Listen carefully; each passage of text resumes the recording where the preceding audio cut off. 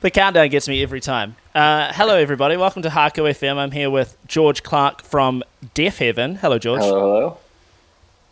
Former Crumb customer, more importantly. Oh, man. R.I.P. The hell. R.I.P. Crumb. It's all right, man. If you need some dried flowers, there's now a dried flower shop in there, so it hasn't all gone horribly wrong. Some potpourri. That's nice. Good on him. That's a real sign of the times. Get rid of the Bring Me the Horizon playing cafe and put in some dried flowers. It's a sick, sad world. We're catching up because I am super interested in what's going on with live touring across the world at the moment.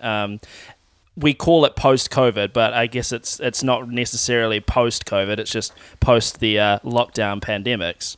And you and your band have just completed quite an extensive tour across North America, Europe, and did you do some Asia dates as well? Yeah, we did. We did Korea and we did Bangkok. We did Seoul and Bangkok. It was great. Yeah, and then we did 5 weeks in Europe and 5 weeks in the States. Yeah, so I just really wanted to kind of touch base with you, someone who's been doing it, and at a certain level as well, and just kind of hear what your experience has been. So I guess at the top, like, what were your takeaways from the tour now that you're back on solid ground? I'm glad we did them. I'm really happy we did them. It had been a long time coming.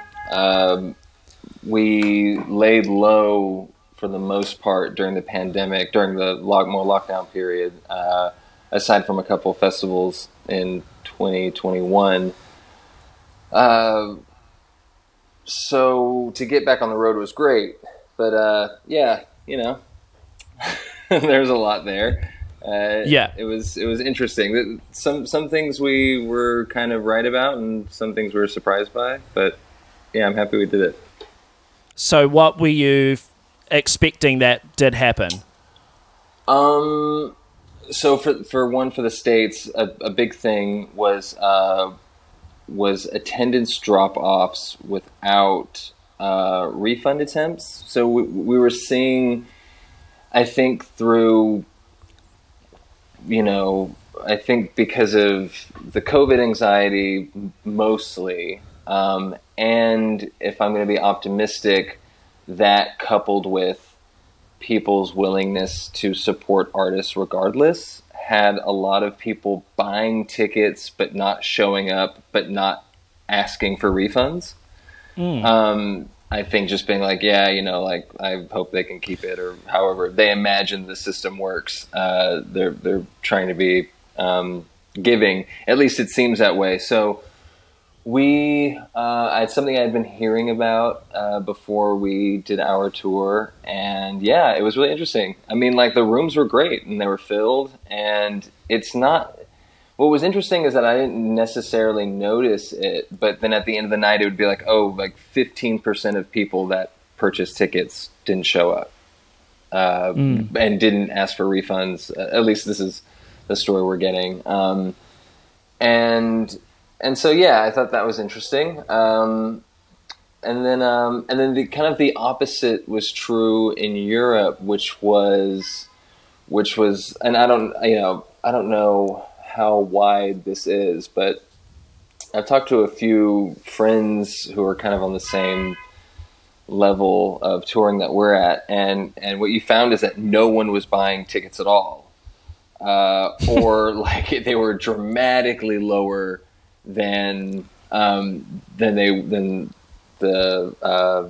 reports had shown previously. Like, say 2 weeks out to flying out to Europe, we get pre-sale numbers, and like that compared to the last time we were in Europe was dramatically different, and really kind of anxiety inducing. What's good for us is that we have a really low overhead. For bands that have bigger production, who have a lot more costs, I could see looking at numbers like that, imagining that from the top down, we're all kind of experiencing a similar thing, and being really reluctant to tour. And because we were kind of the same way, we were like, should we even be doing this? Are we going to lose money? And et cetera, et cetera. But when you go over there, you find that I think, Europe is in a special situation, of course, with the war, and kind of people are trying to be more conservative with their money, with the energy that's happening over there, and the politics around energy and energy costs and things like that. So, I think that was one of the things, and I think the other thing is that people weren't always willing to believe that an artist would actually make it over. There's been so Right. many interruptions, and I think we really saw that. So again, like the shows, the day of, great shows. Really, like I was like, man, this was like we made the right decision to go through with this. But leading up was quite scary. So in the States, you expected 1,000 people and 850 showed up, and in Europe, you expected 100 people and 500 show up. It was kind of that was sort of what we were dealing with anyway. Right. And what about all this stuff, obviously, other than the playing of the show? So, like the logistics, the organization, the cost, all those things, has that become more intense in terms of how much you have to do? Or is it just the basics of like, hey, the costs have gone up, all that stuff? It's mostly the basics, but yeah, it's a lot of different things. One is everyone is touring. Everyone is trying to make up for lost touring for the last few years. And so, say, for example, transportation. There's only so many buses and minibuses and bandwagons and little nightliners and all these things that you can choose from, right? So these companies understand that. They have to be choosy. Which means you're now competing with their kind of their pricing. The ball is in their court, and the same thing goes with gear rental. We've been pretty lucky on both these things, but it's after like a lot more searching than we usually have to do. It's just kind of more intensive that way, and then money. Money value is fluctuating all over the place, as I'm sure you're aware of. And what's really interesting is like seeing like the euro or the pound go down when you're over there, because used to, you'd make way more money in Europe because you'd come back to the States and you'd exchange it, and the exchange rate was really favorable, and it helped offset the cost of getting to Europe, flights and gear rental and all these things that you don't have to do domestically. So that kind of went away. So yeah, it's you're paying for more costs, little things like that. And again, this is for us to have a low overhead. So I'm imagining with bigger artists who value a bigger production, who require maybe a bigger production, it's just seeming like kind of an insurmountable financial issue. I don't know how much you've seen, but there's been a number of larger acts that are that have been canceling tours based on logistics, simply because overhead's massive and they're not making the returns that they used to. Yeah, I saw the Animal Collective one, which I thought was super interesting. Yeah. Sorry. And then also seeing like, Santigold. Yes. Was like not gonna tour, not necessarily for the same reasons, but I'm sure that was also a part of it. And even like what I've been following with Car Seat Headrest, Will, who has basically experienced long-term health problems from actually getting COVID and is unable to essentially play any shows. Did you have to approach your tour in a different way, like because of like essentially a lot of bands not having fans backstage or a lot of interaction or anything like that to try and keep the tour going? Did you guys really implement some of that stuff? Or we did a little bit at the top, yeah. In the States, we did. I remember one show in Canada in particular was kind of some staff had tested positive, and we keep testing stuff on the bus, and so like the whole venue had to get tested, and it was kind of an ordeal. But again, knock on wood, we haven't really had too much issues with it. There hasn't been. We had to cancel one show from a member that got it. I haven't gotten it. Even being in audiences and stuff like that. There's been like anxiety around it, but I had the conversation really early on with myself, and I was kind of like, I'm gonna just do what we do. I don't know. I don't really know how to pull back, or what level to pull back, or what there's so many. It's all nebulous, and again, and so many people are affected differently by it. The car seat thing, it's awful. It's like a nightmare scenario, and I think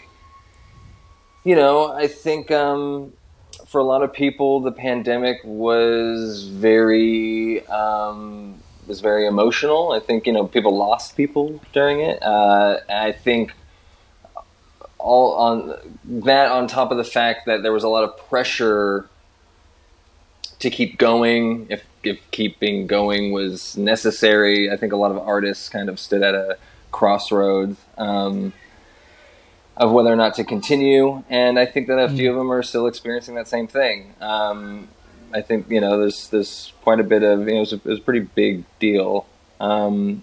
I have managed it all right. I kind of keep my head low and just try and move forward because I don't really know what else to do.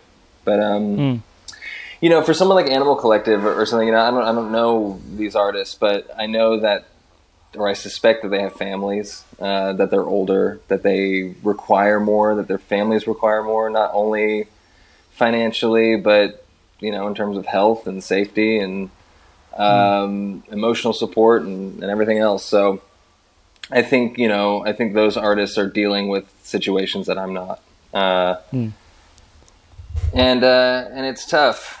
I don't know. I think there's things that can be done to try and help us all out, but we'll see if we'll get there. And looking forwards, kind of knowing the sentiment of the artists around you and who you've been talking to, and just the general vibe. What do you see looking forwards as being things that might change over the next few years? God, my fear is that people will stop touring, and that the entire ecosystem will kind of collapse. I don't want that to be the case. I think. I mean, like everything else in music, I think there's avenues at which the artists could be making more money than they do, and therefore touring could be a more viable thing. I don't know. I think I kind of just wish like Ticketmaster would burn down or something. Like I think like it'd be nice if like something on that end happened. Here's the thing: is that like even like we're having the interview now, we're chit chatting now. It's so much of this again, like everything else, is falling on the artists, where we're being made to, juggle between financial responsibility and safety, and now even like going out and touring is becoming increasingly financially irresponsible because people aren't buying tickets like they used to,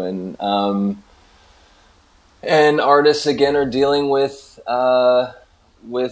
world events that are kind of that we have like no control over, whether it's COVID or again the war. I mean, like we canceled our Russian shows. I don't think our Russian fans are to blame for any of this, but this is like another thing that the artists now can't do because of something that's bigger and outside of their control. And I think I don't know if it's just hard to say. I'm kind of like rambling now, but it's No. I think about like the greater powers. I think about, here's something I'll think about, is the whole time during the pandemic, at least in the States, there was this like campaign to save venues, and Music Cares, which is like an artist focused organization here that works with like the Grammy people to supply artists with grants and things like that. It's like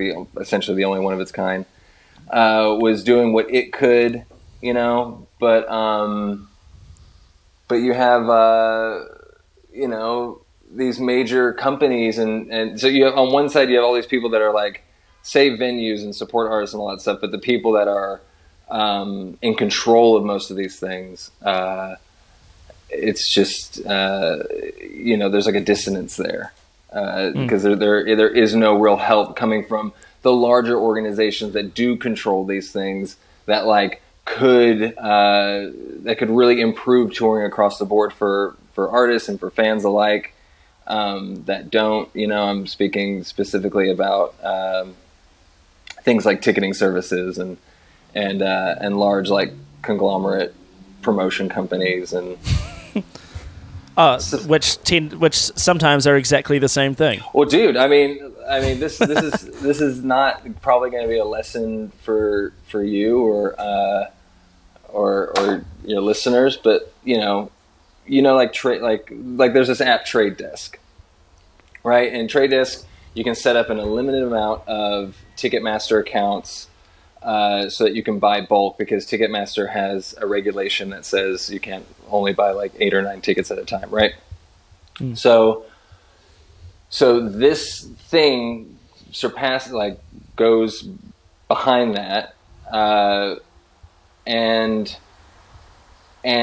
Ticketmaster basically doesn't check up on bot patterns, because these things basically what you're making yourself a bot by creating all these accounts, and they don't check oh, this is all coming from this source, we should make sure that this person cannot do it, because they're getting additional revenue from resales. So they get their percentages from up front, their service fees and all that, and they get more service fees every time there's an official or a verified resale, which all these things verifiably resale through. And it's making it so that Ticketmaster is making the most money, more money than the artists. The entity takes home the most.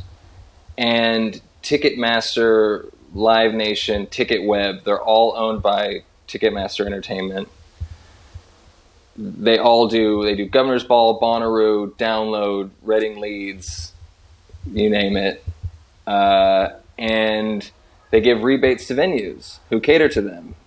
Venues, at least in the States, that aren't getting state support or anything like that, because there's no real arts funding in the States. So I have friends that work at Live Nation, stuff like that, and it has nothing to do with them. They're just we're just trying to keep our place open. It's the whole thing. It's set up to hurt the only two groups, fans and artists, that are really trying to keep it alive. And so you have all these exterior things, war, sickness, that are kind of emotionally draining, and instead of counteracting that for the industry itself just keeps doing what it's always done. And you're probably going to see people ceasing to tour, or doing it really selectively, or not going internationally, which is a shame. I mean, going to Thailand and Seoul and things like that, it will become more difficult maybe. And I think those experiences just shouldn't be few and far between. It's just crazy. You'd think that a lot of deep structural change would have come from this, but it hasn't. And so you got fucking Santigold and shit being having to pour her heart out to her fans, being I just, an Animal Collective being we can't afford this. There's it's too insane on a personal level, financial level.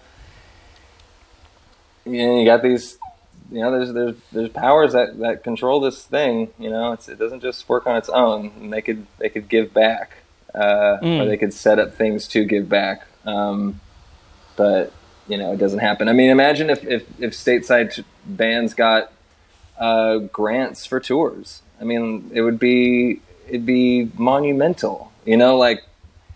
5K, something that wouldn't be anything to anybody except if, a struggling artist. It would be pretty life changing. Whether that means they can afford transportation that doesn't keep them in a cramped backstage, or they can buy tests and masks and things like that to keep themselves safe, or however you want to use it. All these things help alleviate the stresses that have really kind of piled on the touring world. So I don't know. We'll see. I can when I look at it, I just see it's most heavily going to impact that pathway of development for live bands or live artists trying to grow from something smaller up to something big that can get to that international tour. It's who maybe aren't the kind of artist who lend themselves very well to the online content world, or they just don't do, their music or their artistry or their creativity doesn't fit inside those lanes very well. Mm-hmm. They used to be able to rely on, well, that's because we're like a really good live band and we can just hard graft our way up and down the country or over to this country or do those kind of things. And I see that pathway just getting more and more severely constricted, which will probably alter the kind of bands we start, or acts, I should say, because I think bands are the things that are going to start to die out or become far less common, because downstream of that kind of constriction, the only artists making through it are ones that are going to fit the new economy or the new economic rules, essentially. They're going to be smaller acts who can afford to create, release, and tour on the smallest possible setups, and probably are able to spread their art through digital means as much, if not more, than actually through physical means. Yeah. I think you're exactly right on all points, and even as it ties into labels and releases and stuff like that, I think that you'll see things going more digitally across the board, because where are you going to sell them? Or with less opportunities to sell, it's just easier to have things in a digital world while you play as much as you can. I'm hoping that perhaps DIY, which is always going strong, and in fact even here in New York there's like 3 or 4 places off the top of my head that are doing extremely well, that will subvert the Live Nation Ticketmaster monopoly and hopefully get its own legs, but then these things have ceilings and I don't know, it's annoying. I want more than anything for artists to just feel comfortable playing their shows again, and for established artists, for long-standing artists to feel like they don't have to hide away for years until their worth returns. It's fucking it's ridiculous. I don't think we're going back. I think we're moving. It's going to be something different, and moving forwards. And even and maybe even as artists, and like if things aren't going to change, like we'll have to adapt, like we always do. I was having this conversation. We were in Europe when these artists were putting out these statements, and we were, again, it was like every day of being like, are people going to be at the show or not? So we were having this kind of like constant anxiety, and people talking about not touring anymore. And we had an internal conversation, being like, is this a fool's errand? Is this crazy, or should we not be doing this, or I don't know. And then I look at a band like Dummy, who check out if you haven't, great band, from LA, who while we were in Europe posted a thing about their 100th show this year, and they're a band that gets like really like no support, and they're not like kids, they're just a young band trying to do their thing, and they're working extremely hard, and they're doing it at a time that feels very impossible. And I see a band like Dummy, and I just think like, okay, like, like, I don't know, I don't even know if I have room to say much. I don't really feel comfortable. Like, I think that we should just stay the course, because I'm looking around at peers, and there's a lot of people that are going to keep doing this and feel like maybe they don't have a choice. And I think that we're probably more those people than anything else. So we'll be right with them. And it was helpful to see.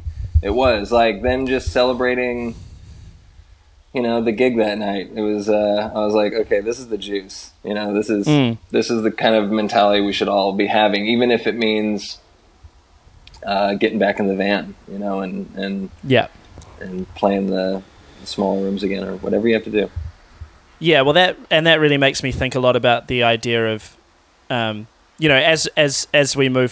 history moves forward, we don't really invent new things. We just kind of reinvent old things for the new mediums and new ways. And it makes me think a lot about the rebuilding of the local DIY art scenes that then utilize the new digital connection we have to kind of create a web altogether, where they maintain their own local feeling. They're not trying to grow into, it's the opposite of trying to grow into a brand and become a worldwide platform. Like, the idea of becoming a platform, it's more so like, if we could create a network of strong localized things across the world, then you have an international network. Yeah. It just happens to be a super localized thing. And one of the things I like to think about is the idea of, it would actually be really great, probably a necessary step of that, to have some kind of stake in the ground of code of conduct is like too like soulless of a word, but essentially, like, here are what's the thing that's going to tie all our communities together and allow them to thrive in their own way. And it could be things like, this is how, we don't work with X, Y, and Z. And if you do, that's okay. But like, we are doing our own thing over here. And we trade doing these things. And this is what we expect of the scenes involved. And we kind of, and like, we're not trying to, we're not trying to centralize. We're trying to stay decent. All those kinds of things. I wonder if we need someone or something to step up and kind of build that kind of network. I think that you do. I think, and as far as countrywide or globally or whatever, I mean, those things, they take time to build. But like in punk circles and stuff, and speaking for the States, a lot of that exists.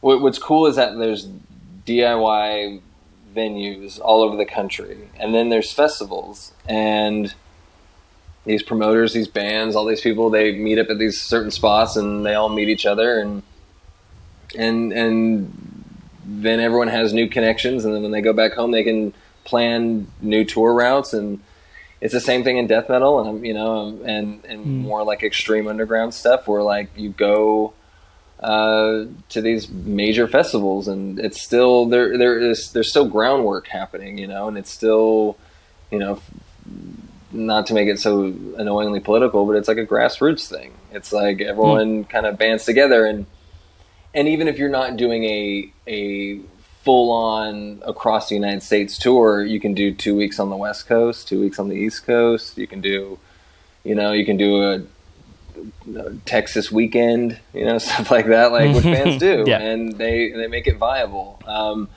And you go and you buy the ticket from the venue, and it's like, and the venue is also a cafe, and the hours are from this to this, and you come, you buy a ticket, yada yada, a point of purchase thing. So we're not giving. I'm not paying $17 fees on an $8 show, which will happen. So yeah, that's all going to happen, and I don't know if the Deafheavens and the animal collectives and all that are gonna be able to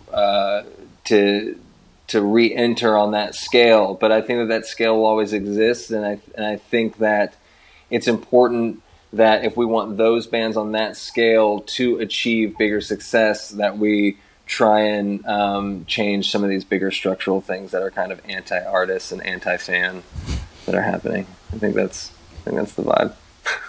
I think that's a very good sentiment to end the interview on.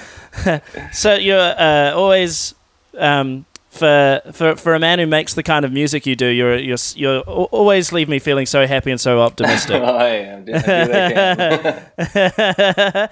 And I will say, like I sent a message. Everyone should go listen to the latest Deafheaven album, Infinite Granite. It's amazing. Thank you much. I really enjoyed it.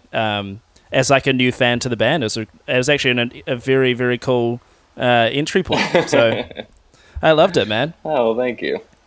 Here's hoping, disregarding the whole conversation we've just had, that I can at some time see the band live at some point. Wow. But it might have to be me coming to see you potentially. We're working on it. No, we're gonna make it. We're gonna make it down.